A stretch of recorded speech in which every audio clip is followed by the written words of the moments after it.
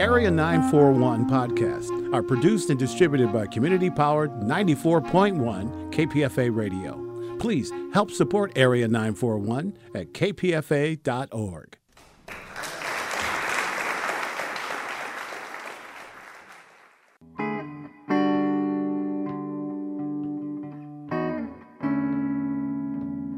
This is the Area 941 Radio Walensky podcast. I'm Richard Walensky, and we're talking about books, about theater, about film, about television, and from time to time, even about KPFA, Pacifica Radio. My guest is Ha Jin, whose latest book is The Banished Immortal, A Life of Li Bai. Li Bai, or Li Po, is a Chinese poet from the 8th century in China, the Tang Dynasty. Ha Jin has something like 17 books. There are 8 novels, including Waiting, A Free Life, War Trash. There are 4 books of poetry. There's an essay collection. There's a whole lot of different works, and you're a professor of English now. At Boston University, yes. This particular book, The Banished Immortal, what prompted you to look at the life of this poet and write this particular book? Essence, every book is kind of related to our existence situation. For me, because my wife has been very ill in recent years, so I couldn't inhabit a novel. Writing a novel, you have to live with the characters for many years, but I was the primary caregiver in my family, in my small family, so I couldn't do that. For this book, for this kind, it was feasible because I don't have to think too much about the structure, the characters. Everything is there, the materials are there. Basically, it was more like an academic book. I had to do research, but the frame is already there for me. I just figure out the beginning, the ending, and follow the poems. Intuitively, I sensed that every masterpiece by him would reflect a momentary of crisis in his life. Had you thought maybe that this could be a novel? I didn't even plan to write a book like this. Again, it was kind of an accident. There is a small press called Shambhala, and one of the editors, Dave O'Neill, about 3 years ago, he approached me and asked me to write a mini biography, 12,000 words. They are publishing series of small biographies. So he wanted me to write one of the biographies of a Chinese figure. So I gave him a list. Li Bai happened to be on the list, and he picked Li Bai. He said, I really want a book on him. Then I began to do research. I realized in English I couldn't find a full-length biography of this poet. So that gave me second thoughts because I began to wonder, instead of a short biography, perhaps I can write a full-length biography. Just by chance, I stumbled upon such an idea. As you were working on it, I noticed that there seemed to be points in the book where I could see you thinking, if I could make this a novel, I could really flesh it out. Did that cross your mind at all? Sure. Yes, because as a novel, a lot of things you can imagine, especially the psychological parts, the thoughts and feelings. But if you write a piece of nonfiction, you can't do that. Even dialogue, you can't do much. Everything you have, one way or another, supported by sources. You also try to indicate where you get the information. So there is a different discipline, different rules in writing nonfiction. So it's very different. When you began the research, how familiar had you been about his life? Because he spends his entire life traveling. Basically, yes, on the road, yes. There were so many anecdotes and legends about him. I knew his poetry, but I don't have the whole picture of him as a man, as a human being. There had been quite a few Chinese biographies, but there are different kinds. Some was very fictionalized. For instance, more than half basically consists of a dialogue, like a novel. And then there are another kind of biographies centered around topics. There's an enormous amount of information, scholarship on every topic. In this case, I really want to tell a narrative, a piece of narrative, a unified story, somehow complete about this man. So there were stories that you knew were probably, you kind of talk about a little bit in the afterwards, stories that you sort of knew might be true, might not be true, and some you knew were false as you did the research. Yes, that's another kind of discovery. As I started to write, I realized, in fact, most of the scholarship, in fact, came from his poetry. He mentioned this, and then the scholars over the centuries, they expanded, they stretched it, so it became bigger and bigger, and became a story. So for me, sometimes it would be better just return to the poetry, to the origin. That also gave me a lot of confidence, because I knew the sources of the scholarships. So you could give the poetry and then say, well, some people say this is, and some people say this is not. Yes. Right. And also I don't have to believe, everything the scholars said. Underneath it all, reading about Li Bai, Li Po, I realized, okay, number one, the guy's a drunk. Yes. And no matter how you try to sugarcoat it, he alienates most of the people around him. Yes. And particularly when he was drunk, he was not necessarily a nice guy. No. Very arrogant. Never hesitated to insult others. And to some extent, we can say he was also a snob. But he was such a huge talent, as if he couldn't find his niche in this world. So eventually it is his art, his poetry that survived everything. Let's talk a little bit about the era that he lived in, which is the Tang Dynasty. Up until the last couple of years of his life, that was a very, very peaceful time. Relatively speaking, yes. It's also the most prosperous High Tang. We call it High Tang Dynasty. I'm trying to find equivalents for today. Was he kind of a rock star, would you say? Yes, but on the other hand, in the Tang Dynasty, poetry is also kind of official culture. It's not said as official culture, but there are courtiers appointed in charge of poetry. And also there were some people who became high-ranking officials because of the quality of their poetry. So in other words, that has another dimension, I think even more influential than the rock. So sort of like a television star who could become president, for example. Something like that, yes. Or prime minister. Well, I was kind of being specific there. But in essence, particularly during the second half of his life, the reason he was able to skate by is because he was a celebrity. Yes, he was. His poetry was known everywhere. He was revered. And also, I think he created a kind of poetic personality. As a person, he's very different from others. Almost fearless, never hesitated to make enemies and friends. He had friends everywhere. So he was really a unique character. When we think of poetry today, we think somebody is going to write something in a book and then we're going to read it. Yes. But there are times you call his poetry songs. Yes. And he performed. What exactly did a poet do during the Tang Dynasty? Poetry is always related to songs. In fact, in Chinese, it's called 诗歌. Basically, it's a combination of poetry and songs. His oral tradition is really the root of poetry. Even nowadays, most of the poets would recite the work or chant the work instead of read from the page. So it's kind of like a rap star. Yes. But then the other thing is the poetry, in his case, it came so easy because he was so talented, as if his poetry came without effort. But in fact, for many people, they would spend days, even months, just to finish one poem. So it didn't come easily. It's high art, in other words. So people, if he was, say, at a banquet and the emperor said, I want you to perform, he would have favorite poems and he would say, can you perform this one?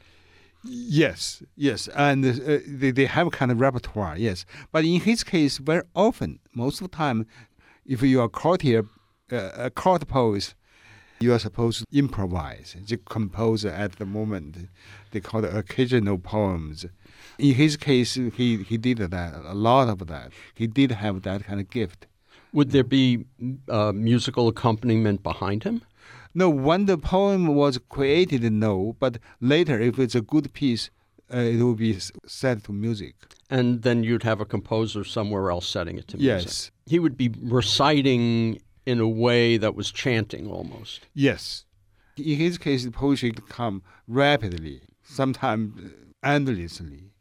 And sometimes people would write it down and sometimes they wouldn't. That's true. So that's why a lot of poems, in fact, were lost. When he was raised, was being a poet considered a thing you could do?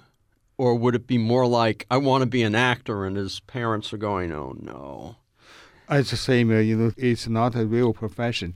But there was a possibility if your poetry as a high art was good enough, it's very likely you can find an official position. You could find a patron and that can support you. You might have a good career.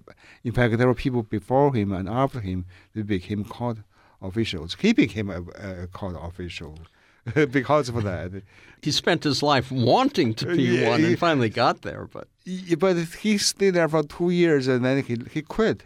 But he always believed he belonged to the palace. In a way, it was justified. We know that after he died, he was vindicated by an invitation from the emperor, new emperor again. So there was kind of the inner struggle, the belief in himself as a super artist. One thing I found interesting is how much he traveled, and it almost seemed, at least in The Banished Immortal, it almost seemed as if, taking a train from here and there, but he had to have either walked or gotten lifts on carts, right? Oh, yes, and also boats. He rode horses. He was restless. He just couldn't stop going on the road. And he also needed to make money. Now, yes. At the end, he was able to just, people would pay him wherever he went. Yes. But early on, he needed money because he had a family. Yes. Also, he was a big spender, extravagant. It seems to me, in his case, money came easily and also went away easily. But he had friends everywhere. Somehow, he always got support one way or another. When you were working on the research, you learned new things. Was there anything about his life that surprised you or offered a key to why he was a great poet? That part is already as if it was innate, because you do feel that his poetry is from another origin. It's not from himself. But I found new things about him. First, it was so based on all the struggle. It's kind of pathetic in a way, but also I think it's realistic. That is just to secure a regular income. That was the biggest fundamental need in his case. He never succeeded in that. When we think about medieval times, yes. Here or there, we think about people robbing when going from place to place, but yes. It doesn't sound as if, it sounds safer than that. Yes, at the time, yes, because the Tang is really, everything was well regulated, and the rule, the government, everything is in place. The law, I think, is well kept too. So people could walk safely from one end of China to the other. Sure. Also, the rule was very strictly enforced. For instance, there was a curfew after 10 o'clock at night. Nobody was allowed to walk alone in a city or in a town. Ever? So what happened if someone was really drunk in a tavern and it was 10 o'clock? Then you'll be arrested. See, that's why at one point Li Bai ran into trouble because he returned home late after the party. He startled a governor's horse, right? And right. He was really humiliated by that. And that's toward the end. So earlier on, he knew enough to leave. Yes. It's mentioned a few times. Xian. Xian. Yes, that's a Chinese word. We don't have an English equivalent to that. That means kind of an immortal, a super being in between man and a deity. They are not a deity, but they are from human beings. But because of the cultivation of virtues or morality, they become kind of like a immortal being in between deities and humans. Because it's mentioned a few times in the book. Yes. Originally, I used immortals or deities, refer to them, and then my editor said maybe you should use the Chinese word because this is a different kind of a being. Now, there's a curious moment, and it sounds like he did this just because it would make his life easier, where he went through a very bad stretch of a couple of months to become a Taoist priest, but he didn't seem to believe in it. He believed in it or he didn't. He was basically torn in between. He said he was basically toward the end of his life, he said, I've been trying to be divine and prosperous, but I have been only wasting my life. That's true. He went through a period where he had to prostrate himself and all of that. Yes, and so that he could become a certified Taoist master. Yeah. But it sounds like after that, he just kind of used it. It was like getting a degree, and he didn't care. That's true, and in fact, he didn't care. He was eager to become an official, and that's my own interpretation. I thought that was maybe there was a practical need, that to show that now he entered the religious order. He was not attached to any secular strife, so his political enemies, would not go after him. That's my interpretation. Well, Ha Jin, his second wife, was a Taoist priest. She wound up in a monastery with her teacher, who was also female. But that's the only time that women are mentioned in the context of Taoism in the book. Mm-hmm. Was it fairly common to have women Taoist priests? Yeah, at the time, yes. Later, somehow, especially in modern China, even a regular male Taoist, very rarely seldom you encounter such a person, not to mention a female figure. But apparently in ancient times, this kind of woman Taoists were not uncommon. When you were growing up, and this was during the period when Mao was still alive and running China, what did the government think of Li Po? It was beyond politics. There was no argument. Nobody can say anything against him as a poet. The argument would be either he is greater than Du Fu or Du Fu greater than him. Only the two of them, which one is greater? That's the only argument, because their work, their poems have already become part of the language. There's no way for them to separate these poets from the Chinese language anymore. Really beyond anybody, any political figure. In fact, Mao Zedong was more fond of him than the other poet because he was romantic. He was kind of in spirit rebellious. Do you remember when you first heard about him? Or was it always there so that when you became conscious, you already knew the names of Du Fu and Li Bai? Before I graduated elementary school, I went to Chinese Army, so we had not studied his work. But when I was in the Army, my parents sent me some middle school textbooks. They bought the books from some older teachers, and the books had poems by Li Bai. So I think that was the first encounter. That means you are supposed to memorize these poems. Are some of those poems that you memorized, are they in the book then? Sure, yes. Remember that the short poem, kind of a reflection in the quiet light. Very short. He was penniless. He was homesick. So he wrote a short poem about the moon and nostalgia. So it became really a signature poem of his. Can you say a little of it in Chinese so we get an idea of... Oh, sure. That's why in Chinese we all know this by heart. It's called 床头明月光，疑是地下霜。举头望明月，低头思故乡。And this was when he was young, in his mid-20s. He was very, at the time, really lowest point of his life. But this poem really became a masterpiece.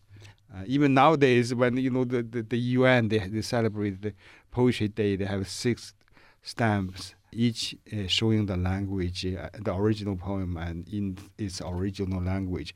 This poem was printed as a representative of Chinese poetry. So when you memorized it, you also were able to write it out too? Yes, yes. But maybe not in the exact complex, script. In mainland China, we use simplified script. But we all know this poem by heart. How many poems of Li Bai's would you have known by heart, did you? I have forgot a lot, but I would say at least 40 or 50. Really? Yes. In my case, not because, there was, I didn't go to middle school. I just loved the poems. So I really memorized some. But many people, they would know hundreds even.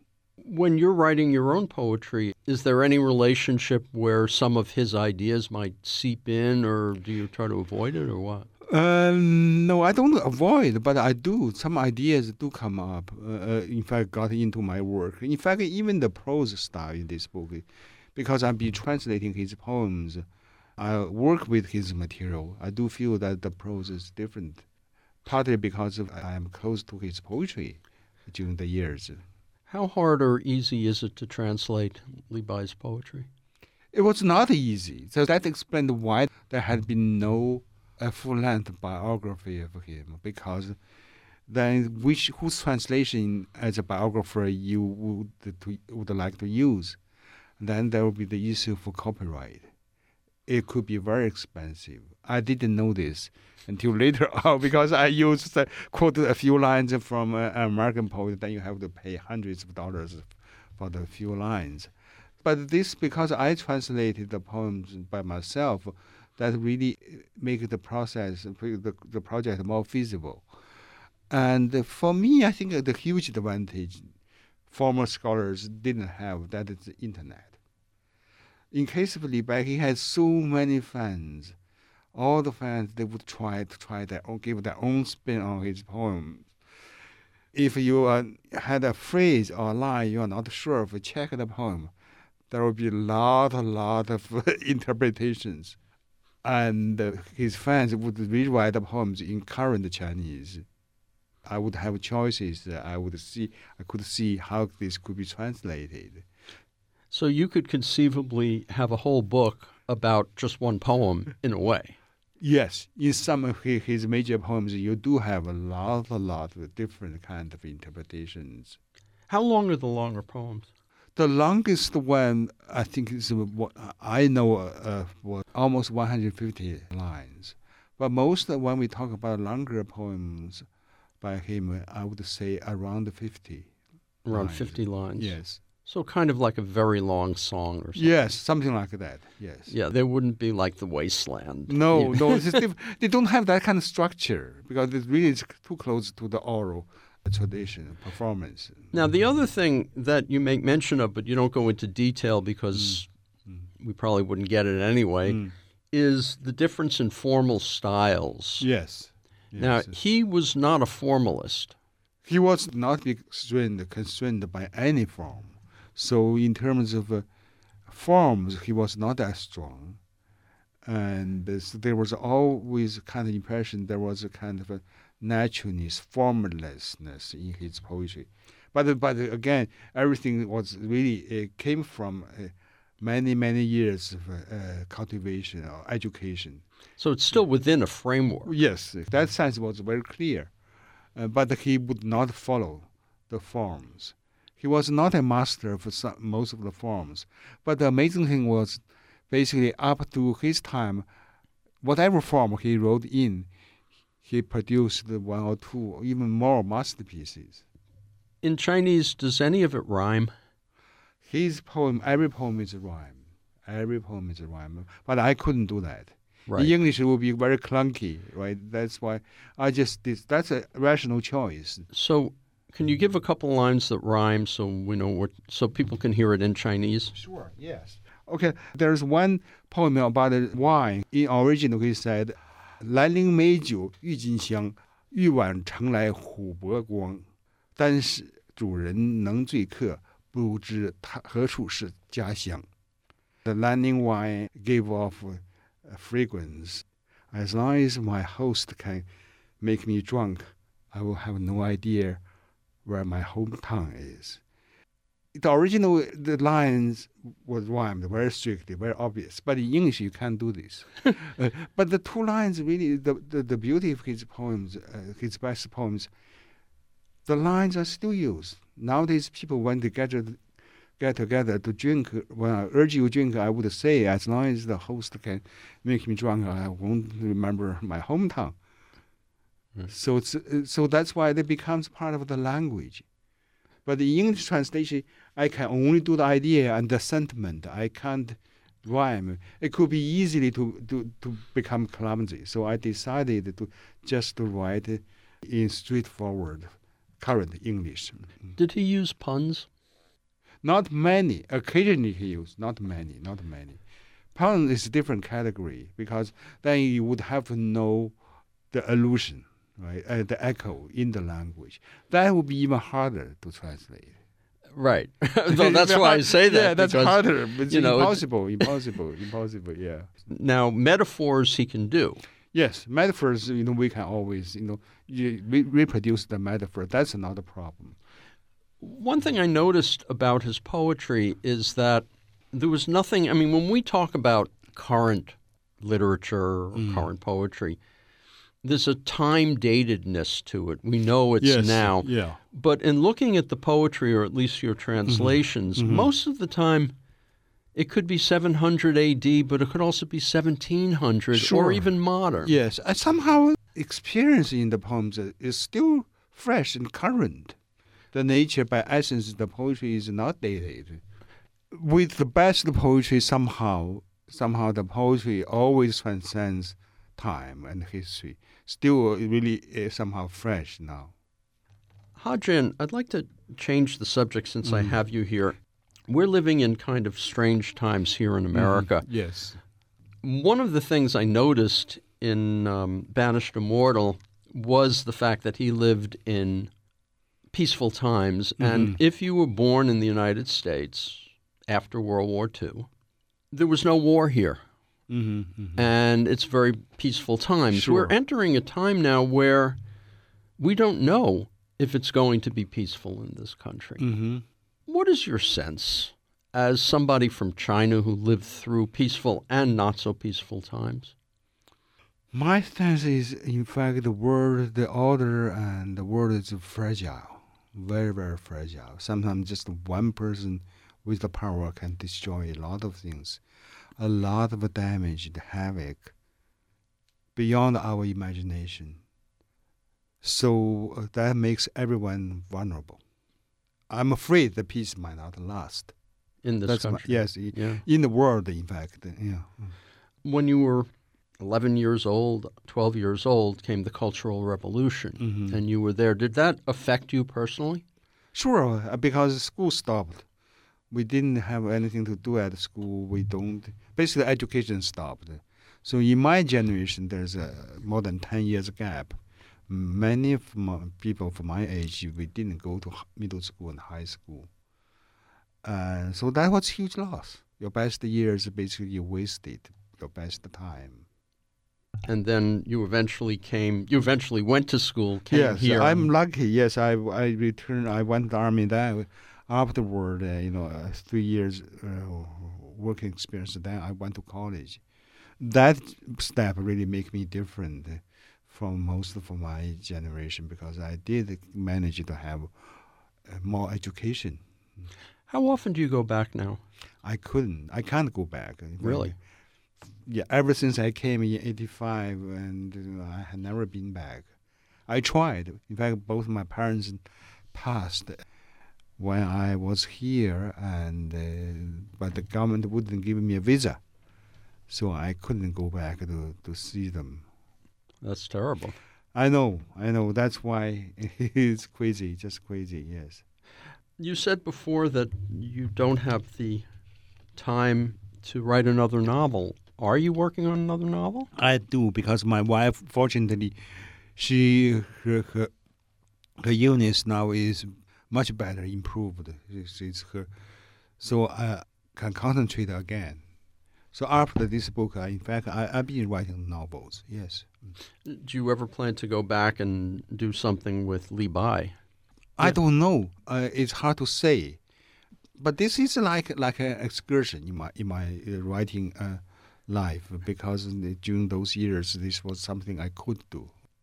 I mean, one thing I noticed is that his life has so many variations. Yes. Particularly the second half, and particularly the last years, because the story of An Lushan's rebellion, which changed things. Yes. Right. I mean, he was intimately involved with many of the major characters. I know. Politics, yes. They showed that politically he was kind of idiot. Really, he's outdated. He's foggy. Foggy. But he was ambitious. It's tragic, really tragic, silly figure. There's one point where he backs a man named Yang. Yes. And no one else did. He was the only one. So then he became a kind of national enemy. Did you try to figure out why he did that? It doesn't make much sense. It doesn't make sense, but he thought, he thought he himself was part of the royal family. So the whole business is their own family's business. It's a brother between brother. So either one could become the ruler. It wouldn't hurt. Also because he was desperate to see the opportunity to return to the court, to become a political figure again. Even though he was pretty old by that point. And also he was not good at politics. He was very, very ignorant. Which is one of the reasons everybody threw him out. I know. I mean, one thing about, I've talked to biographers, and they say after a while they come to not quite like the person they're writing about because they see all the flaws. Yeah, there has a lot of flaws, but on the other hand, really, I learned a lot. I see that the man, even his arrogance, his snobbery, and all this, is justified by his art. There's a famous sentence he used: "When I mix with the princes and dukes, I'm their equal." See, that's really a great statement, not because of his wealth, but only because he's a superb artist. He was also a swordsman. Yes, yes. Was that normal? It was normal, because you are not supposed to be just to be able to use a pen. You are supposed also to use the arms. In his case, he wanted to serve. Part of the service would be not just on paper, but also in battlefield. Well, it sounds as if he was somebody who used his own autobiography to maybe to a greater degree than others as part of his art. Yes, he tried to create what we call a poetic personality, quite different from his actual human being. But he needed to present himself as a figure, great figure. He was good at branding. Yes, and very good at it. In fact, there are so many legends really that still celebrates that figure. At the time of his death, and he was 60 years old, is that correct? 61, yes. 61 years old, which in those days was very old. Yeah, it's quite old. Yeah, quite old. It was quite old, yes. The rebellion had been put down, but the new emperor was kind of a dork. What happened right after that? Did things go wild, or did things calm down again? It didn't calm down because all the emperors afterward, they lived very short lives. In other words, the country would go through upheavals. After that peaceful period, basically there was chaos afterward.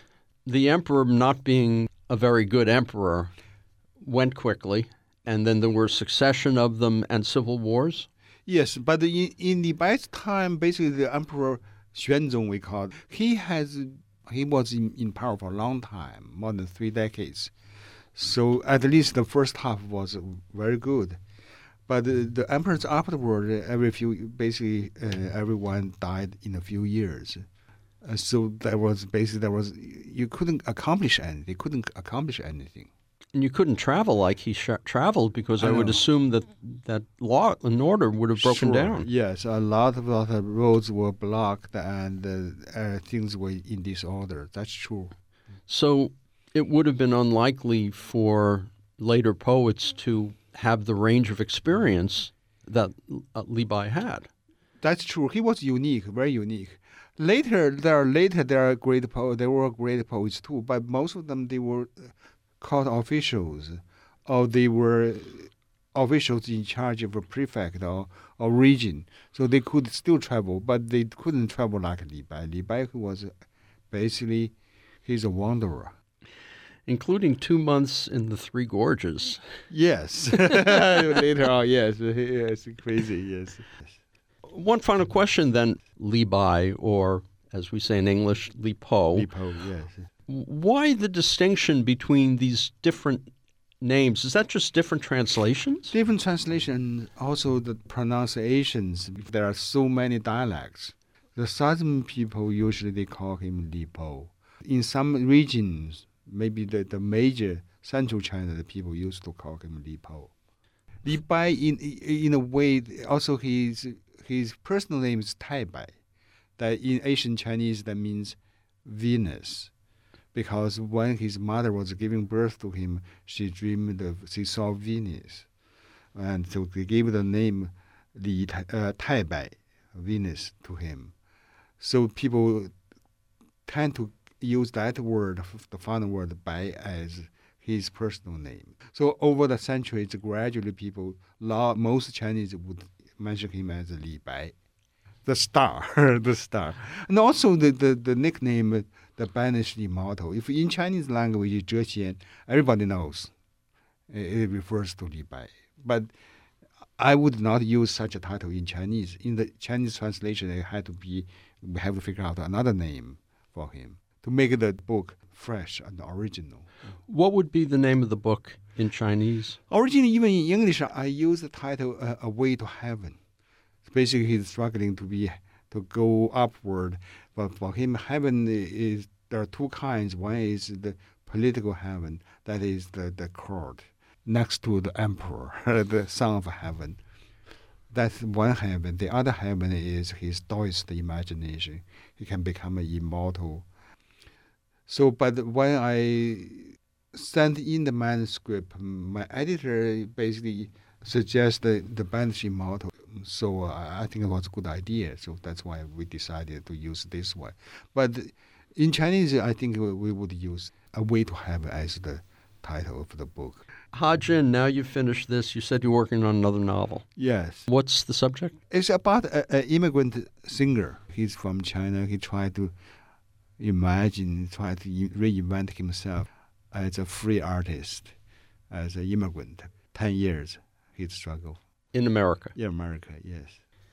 Feedback on this and other Radio Walensky podcasts is appreciated.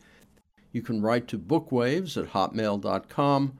You can listen to other interviews either as Radio Walensky podcasts or in the archives pages of bookwaves.com. Until next time, I'm Richard Walensky on the Area 941 Radio Walensky podcast.